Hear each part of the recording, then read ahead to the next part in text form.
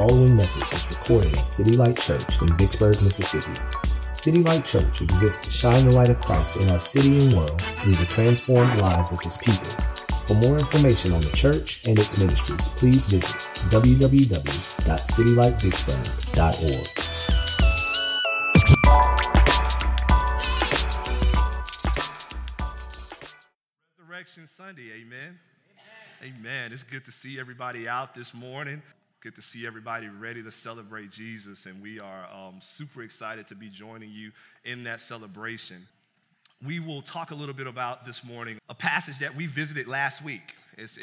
So John chapter 11 is a passage that we just preached from, and it's pertaining to a man by the name of Lazarus and his family, Mary and Martha, who are two dear sisters of Lazarus. And Lazarus dies, and Lazarus returns. He comes back from the grave. And so the story has a very somber beginning, a very solemn beginning, a very sorrowful beginning, because this is two women coming to Jesus and pleading for their brother, and they plead for their brother, and Jesus seemed from all indicators, if you're just reading it, it seems that he doesn't respond in a way that you would expect Jesus to respond. And we'll talk about that in just a second.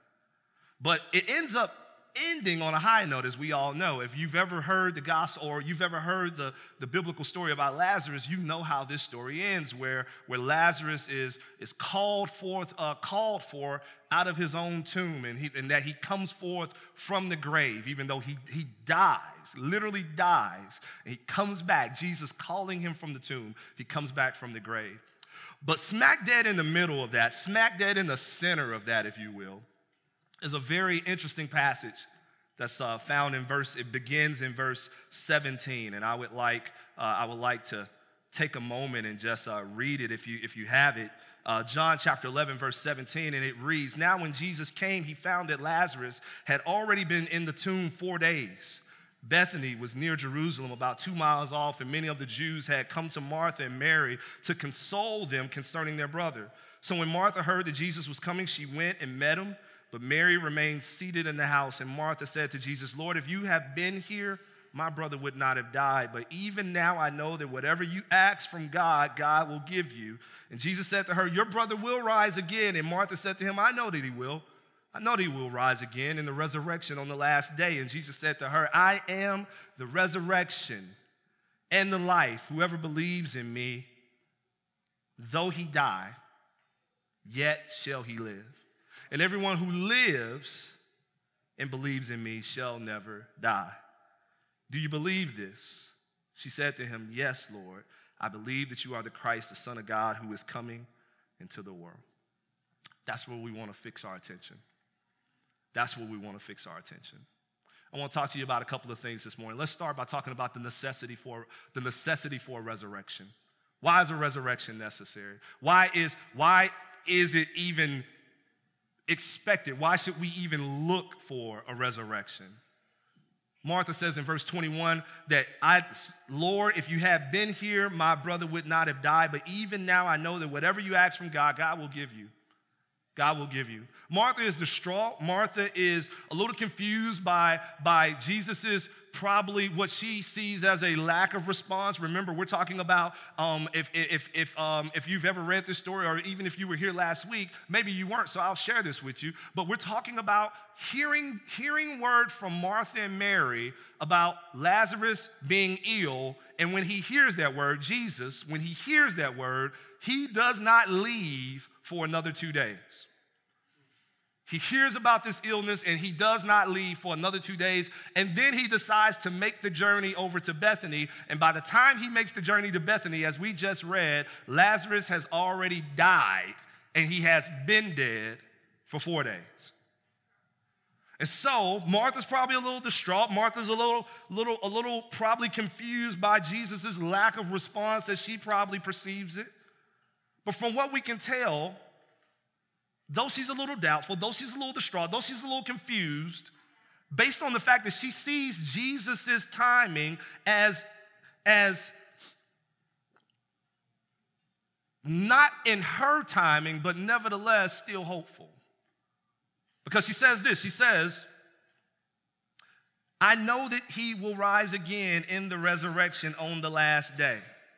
And so Jesus' timing is not conducive to her timing. Jesus' timing is even what she probably perceives as an impediment to Jesus actually doing the work that he was supposed to do. But nevertheless, she's still hopeful for her brother.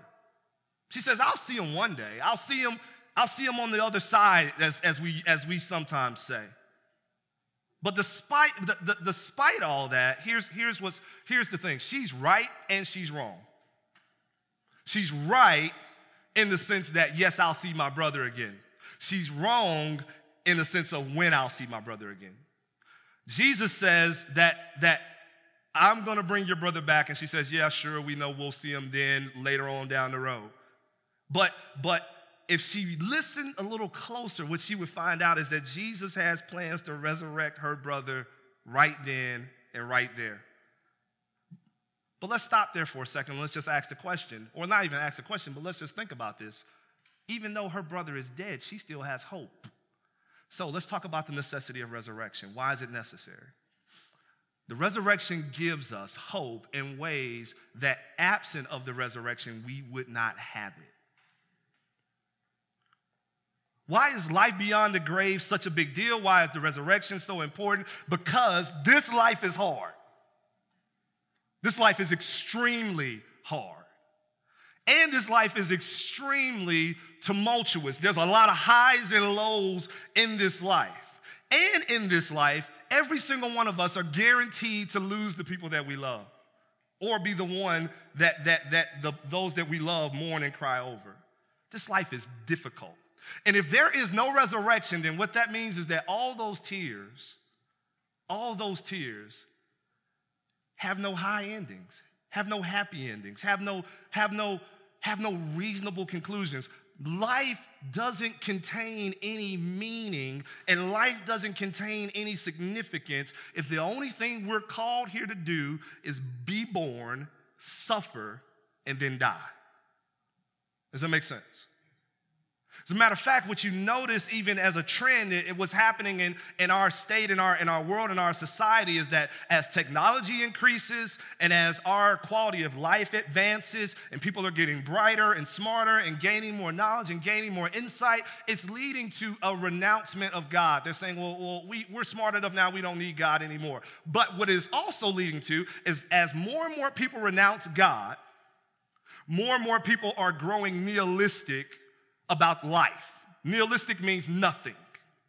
Is that they see this life as having no meaning. They see this life as having no significance. They're starting to ask the question, what's the point?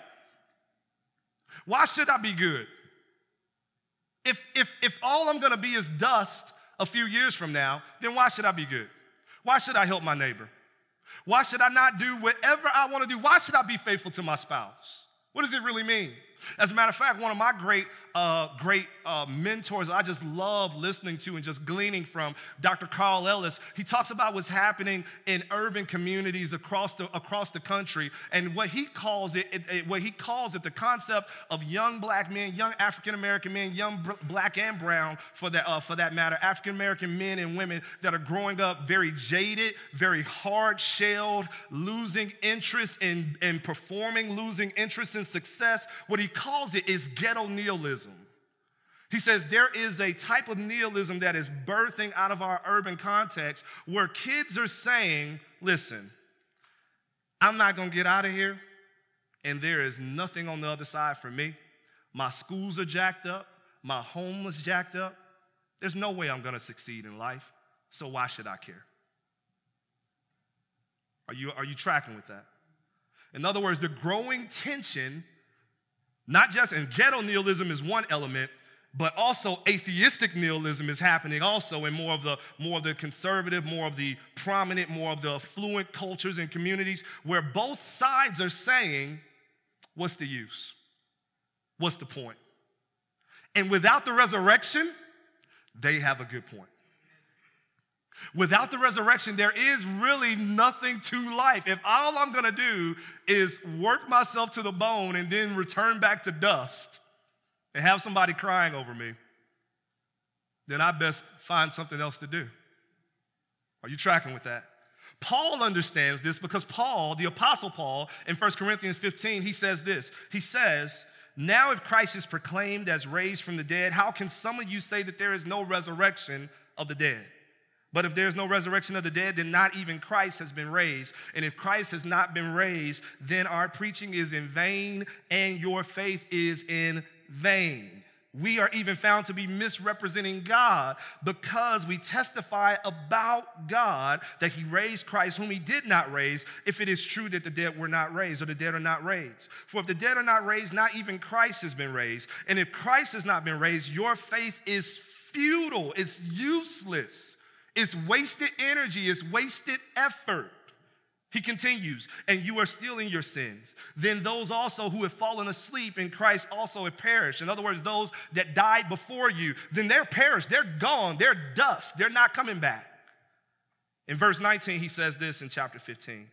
If in Christ we have hope in this life only, we are of all people most to be pitied. If all this life winds up to is just doing some stuff and then dying,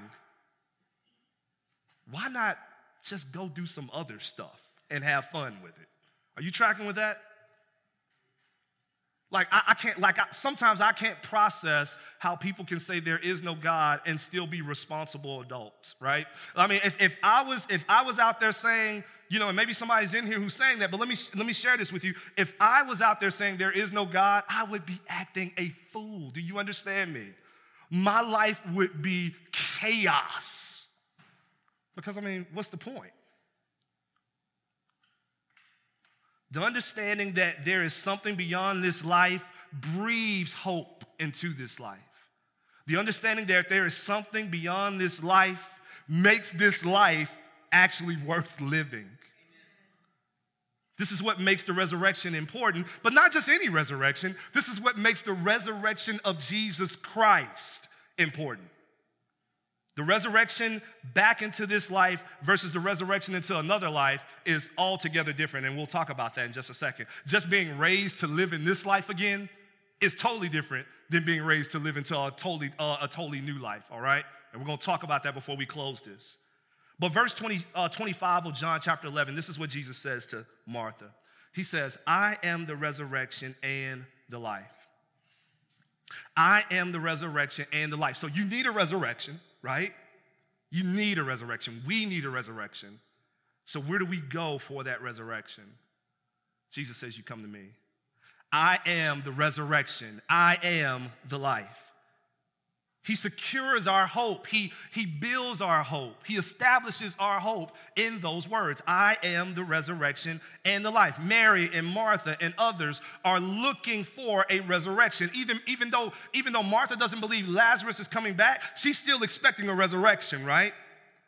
And where can I get that? And all the others are expecting a resurrection. The Jewish culture even are expecting a resurrection. While they are hopeful that this life is not the end, they are still somewhat blind to the significance of what's to come, though. They're expecting a resurrection, but they don't know where it's coming from.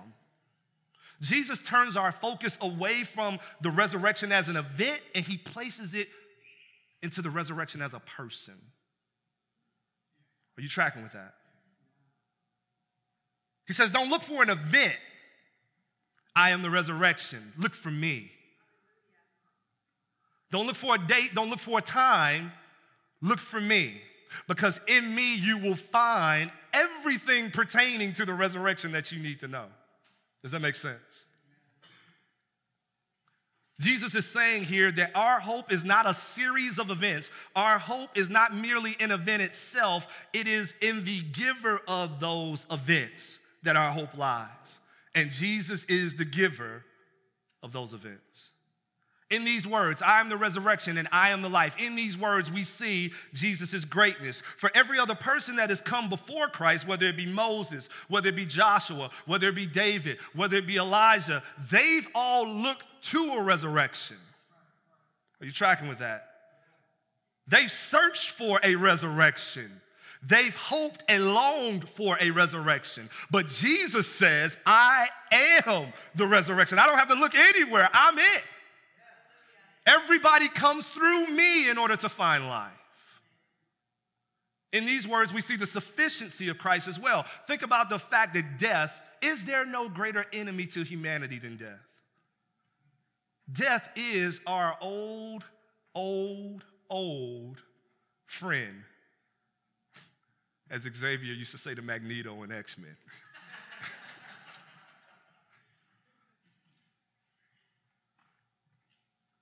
As we stated moments ago, it robs us. Death robs us of hope. It robs us of meaning. It robs us of significance. Because if all I have to look forward to is death, then what in the world am I doing? But in Christ, everything that relates back to death has been conquered, because in Christ we have everything we need for life. If Christ can conquer death, let me share something with you. If Christ can conquer death, then what are you concerned about your issues for? So in those words, I am the resurrection, I am the life, we find the sufficiency of Jesus. He has taken care of our most pressing issue by conquering the grave. If he can conquer the grave, then there's nothing else that he can't do. There's nothing for us to worry about. Bills? Are you serious? I conquered the grave. Are you tracking with that? Marital problems, relational problems. I conquered the grave. Substance abuse. I conquered the grave. There is no limit to what he can do because he has taken care of humanity's greatest enemy. So all the other smaller enemies cannot compare. But also in these words, we see the raw power of Christ. What Jesus declares in these words is that there is not a place, not a moment, not a time, and not a barrier that I can't cross to bring life to the dead. I am the resurrection. You don't need special circumstances. Martha's thinking we need special circumstances, right? She's like, hey, Jesus, if you would have got here 4 days earlier, this would have turned out different. And Jesus is like, what are you talking about? I'm the resurrection, right? There's no conditions that need to be met for me to breathe life. I am life. Are you tracking with that? And so when you're thinking about whatever your life consists of in terms of dead moments, or not even dead moments, but just dead souls, make no mistake about it, there is no place that is too far, there is no time too late for God to breathe life. His power is on display in those words. I am the resurrection and I am the life. He's not waiting on the right moment to resurrect. He embodies resurrection.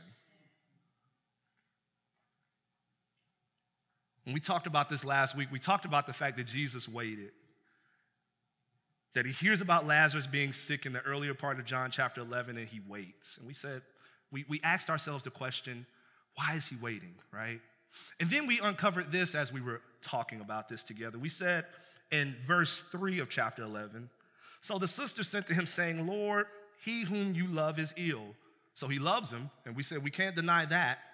The sisters know it. Jesus says it, right? We know he loves him. And then he continues on, and it says in verse 4, but when Jesus heard it, he said, this illness does not lead to death. It is for the glory of God, so that the Son of God may be glorified through it. Now, Jesus loved Martha. Jesus loved her sister. I'm continuing verse 5. Jesus loved Lazarus. And then it says this. So when he heard that Lazarus was ill, he stayed 2 days longer in the place where he was. And we talked about the fact that phrasing, that order of words would mess us up under normal circumstances. He loved him. He loved Lazarus. He loved Martha. He loved Mary. So he didn't go. That's what it says. Because he loved them. But there is great intentionality in Jesus waiting those 2 extra days. Literally waiting on Lazarus to die because he loves him. How does that work? But by the time he gets there, Lazarus has been dead for 4 days. And we see in verse 5 that part of Jesus' love for Martha and Lazarus, if you weren't here last week, part of that love is to unfold and unveil, his glory to them. He says that this sickness, is not unto death, but that in order that the Son may be glorified through it. It is for the glory of God. And so, it's loving for them to go through the experience, to go through the grief, to go through the sorrow, to go through the isolation and the loneliness. It's loving for them to even see death of their own loved one. It's loving for them because it is for the glory of God, and it is in order that the Son's glory might be made manifest to them, or might be manifested to them. That's why it's loving. So he loves his own by allowing experiences in their lives and in our lives that will allow us to see him in a deeper and more spectacular and brighter light. Do you understand that? We shared last week that because he loves us, sometimes things will get worse before they get better. Precisely because he loves us. And you say, well, I don't understand that. Well, let me ask you a question. Have you ever gone through something in your life, gone through an experience, a tough experience, a rough experience, maybe a relational experience, maybe an illness, or maybe a death in the family, or maybe a near miss in a car accident, or maybe a struggle at work? Have you ever gone through something in your life, and then minutes later, maybe days later, maybe years later, look back on that experience and say, man, I did not like it when I went through it, but I'm so glad I went through it. I needed that. Have you ever been through that? Now magnify that to the infinite degree. Because what I'm telling you is that all of your sufferings, all of your heartaches, all of those things have not been revealed to you yet. That you're going to get to heaven and you're going to be with God, and God is going to blow your mind about some of the things that he was doing through your struggles. You're going to find that some of your struggles had 9th degree impacts. That it touched some dude in Nebraska. It's like, I don't even know that guy, right? But your struggle impacted somebody else who impacted somebody else who impacted somebody else, and then next thing you know, your struggle was changing the life of someone in Nebraska. That's what you're going to find out in eternity. You're going to see that God was doing glorious things through your struggle. And so here, he loves us, and because he loves us, he allows the struggle of death for Lazarus so that when he shows up on the scene, they can see his power on display. Christ sets this experience up in such a way where his power cannot be denied, save for just the people that are just bent on denying him. But he sets it up in such a way that it cannot be denied. Think about this. 24 to 72 hours after death, the internal organs decompose. 24 to 72 hours after death, the internal organs decompose. 3 to 5 days after death, the body starts to bloat. No, they didn't use embalming fluid for Lazarus. He didn't keep, right?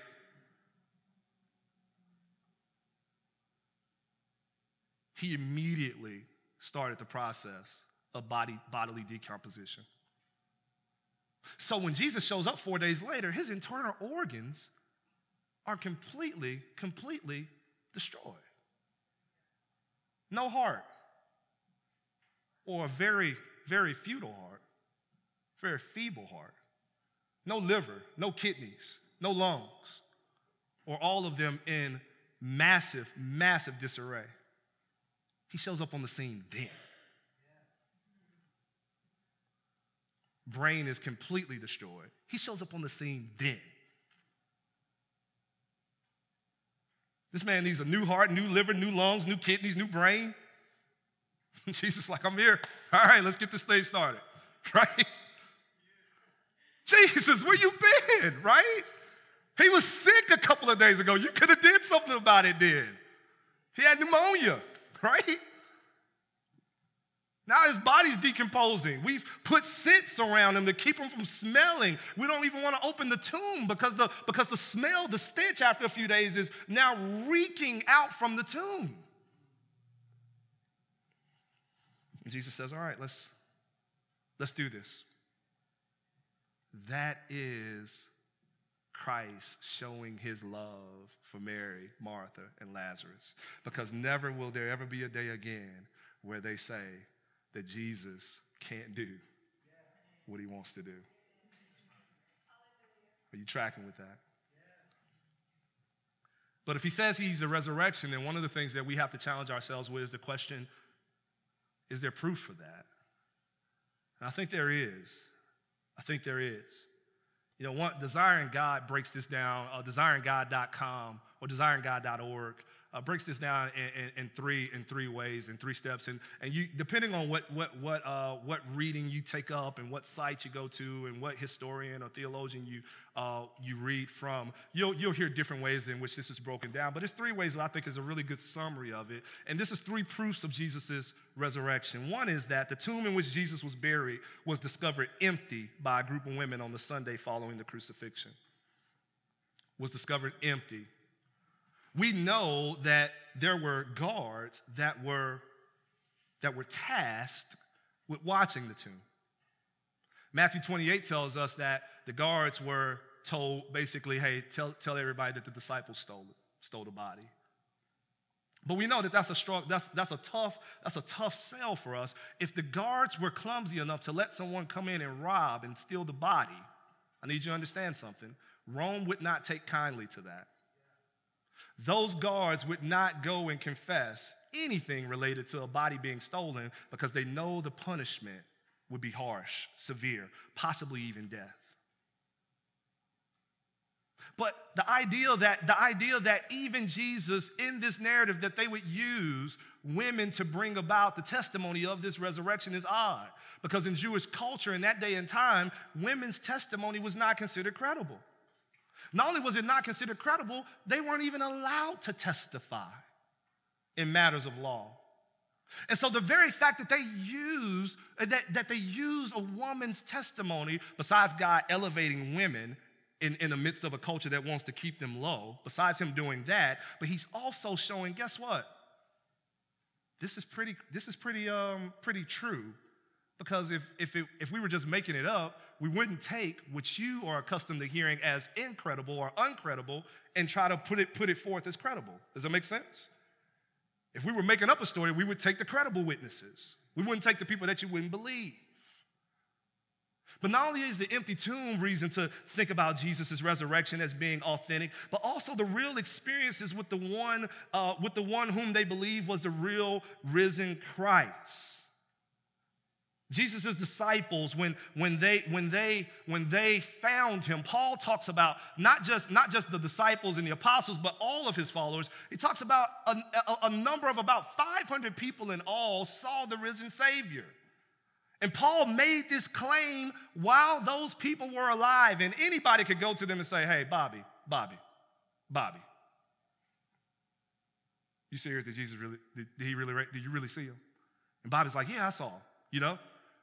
Well, let me go ask, okay, that's 1 out of 500. Let me go ask another guy. Literally, plenty of people you could literally go to and talk to and ask, did this happen? Anybody that can make this non-credible. But not only that, think about the disciples themselves, the apostles themselves. Good Friday,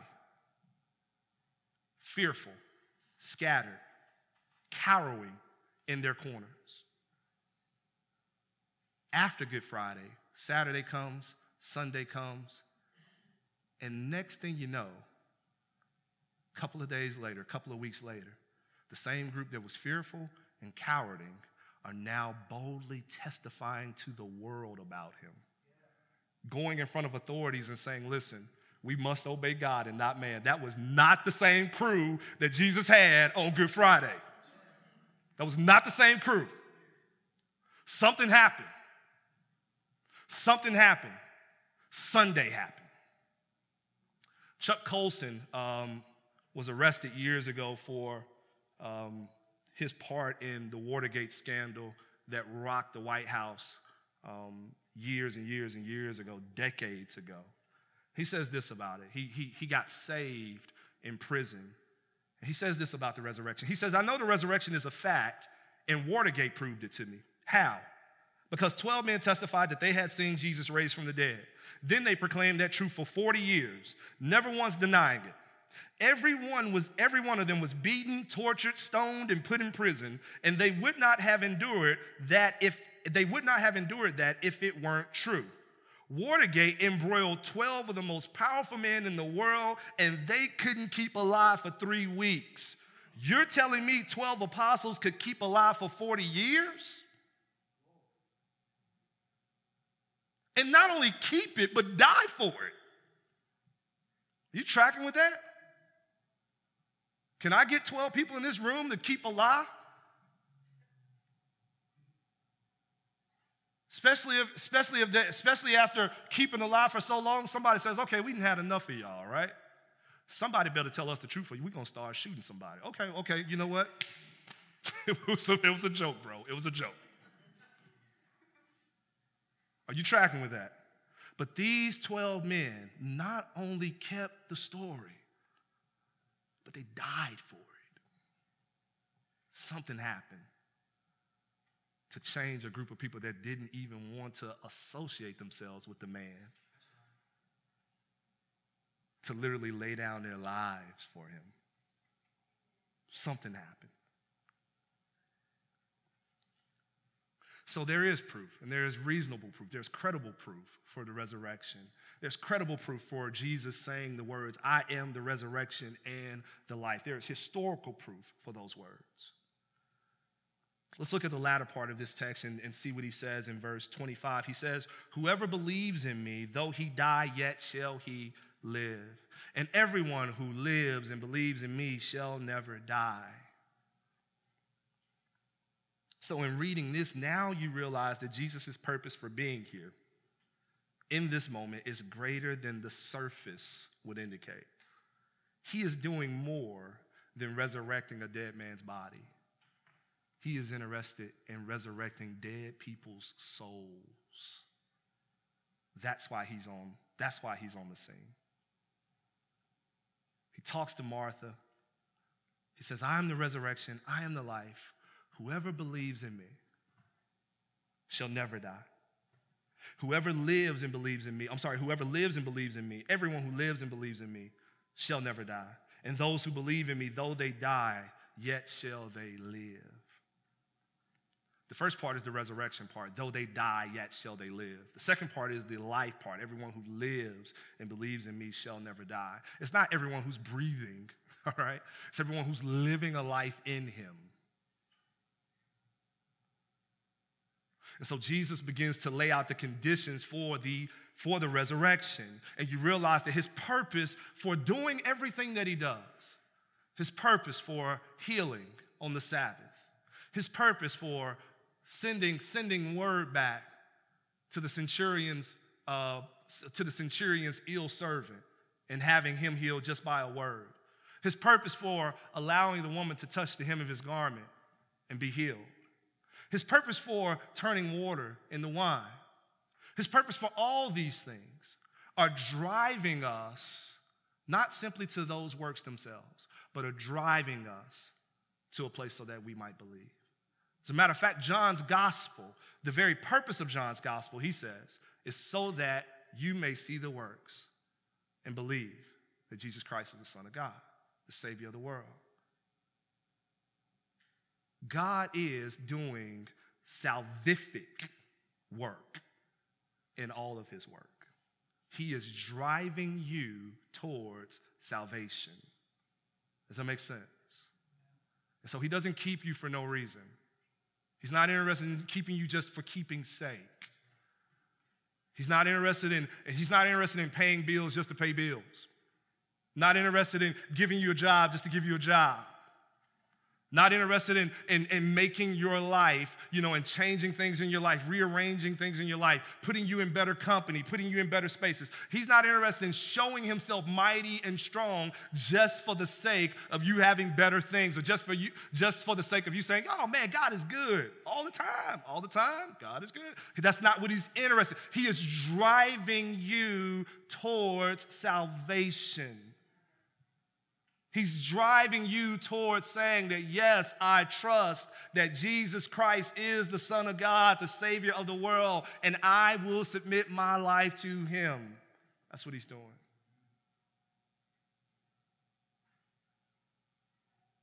So the question is, are you there? Are you receiving these things and saying to yourself, Lord, I see what you're doing. I see why I'm here. I see that life has meaning. Even if life is a struggle, I see that this is not the end for me. I see there is more life to be lived beyond this. I see what you're doing, and so I submit myself to you on that. I submit my life to you. He says in verse 26, after saying those things, he says to Martha, do you believe this? Do you believe, listen, do you believe that I am the resurrection, I am the life? Do you believe that whoever believes in me, though he die, yet shall he live, and everyone who lives and believes in me shall never die? Do you believe this? And she said to him, yes, Lord, I believe that you are the Christ, the Son of God, who is coming into the world. So Martha gets it, right? Martha knows that he's talking about something beyond this life. He's talking about things. Yes, he's going to heal my brother. I see that now, right? I see that now. And yet and still I know that he's talking about other things. That's why I acknowledge that he is the Christ. I acknowledge that he is the Son of God, the Savior of the world. And I acknowledge that he has come into the world, incarnate, to save it. See, here's the thing about Lazarus, right? Let's say Jesus is ready to heal Lazarus. And he heals him. And Lazarus lives another 50 years. A beautiful 50 years. And say his life say he has more money than he's ever had in this next 50. And say all these reinvented and recreated organs function like never before. He's never sick another day of his life. And say him and his family have wonderful relationships for the next 50 years. Say all these things are true, and say Lazarus dies at the end of that 50 years, having been resurrected and lived another 50 years and dies. Let me tell you something. Lazarus is in the same boat of nihilism, emptiness, meaningless, wastefulness as everybody else. See, that resurrection isn't where the story ends, nor is it where good news is ultimately fulfilled. That is a fantastic story, right? That is a beautiful story. But if that's where it ends, somebody pumps me back up and I got some life and some wind in me to go and live in this world another 50 years, if that's where it ends, still empty. Because I still go back to the grave. I still go back to the dust. People weep and cry at my funeral, live in grief. And there is nothing beyond that to show for it. But Jesus is not driving us to that end. He resurrects Lazarus to tell you that there is a greater resurrection to come. He resurrects Lazarus to point to his own resurrection. He resurrects Lazarus to point not only to his own resurrection, but he resurrects Lazarus to point you to the fact that because I am the resurrection, anyone who comes to me and through me shall be resurrected. And not just resurrected to live another 50 years in this life and in this sinful world, but resurrected to eternity, to live in perfection and to live in complete and total satisfaction with the Father in heaven. That's why he resurrects Lazarus. That's where the real miracle happens. Do you understand that? Resurrecting Lazarus is peanuts compared to waking up our dead souls. That's why he does it. And so our aim, our goal this morning as we leave this place is to celebrate him, not just because he raised the dead on this day, but to celebrate him because he is raising the dead every single day. And he is raising them and preparing them for not just this world, but he's preparing them for a brand new one. And in that one, there will no longer ever again be death. Amen. Let's go before the Lord in prayer. God, we love you and thank you and appreciate you so much for your goodness and your grace and your mercy. We thank you for your resurrection that we celebrate, because it is in your resurrection, Lord God, that our resurrection is made possible, God. Father, we ask and we pray that you would help us come to trust you with our lives, to lay them down for your sake, to turn from all things, Lord God, that would impede us from coming to you, that would keep us from coming to you and submitting our lives to you. Father, we ask and we pray, Lord God, that you would do this for your great name's sake, and you would do this for your glory and honor. These things we ask and we pray in your Son Christ's name. Amen. This message was brought to you by the family and friends of City Light Church. For church worship times, directions, support opportunities, or other ministry information, please visit www.citylightvicksburg.org.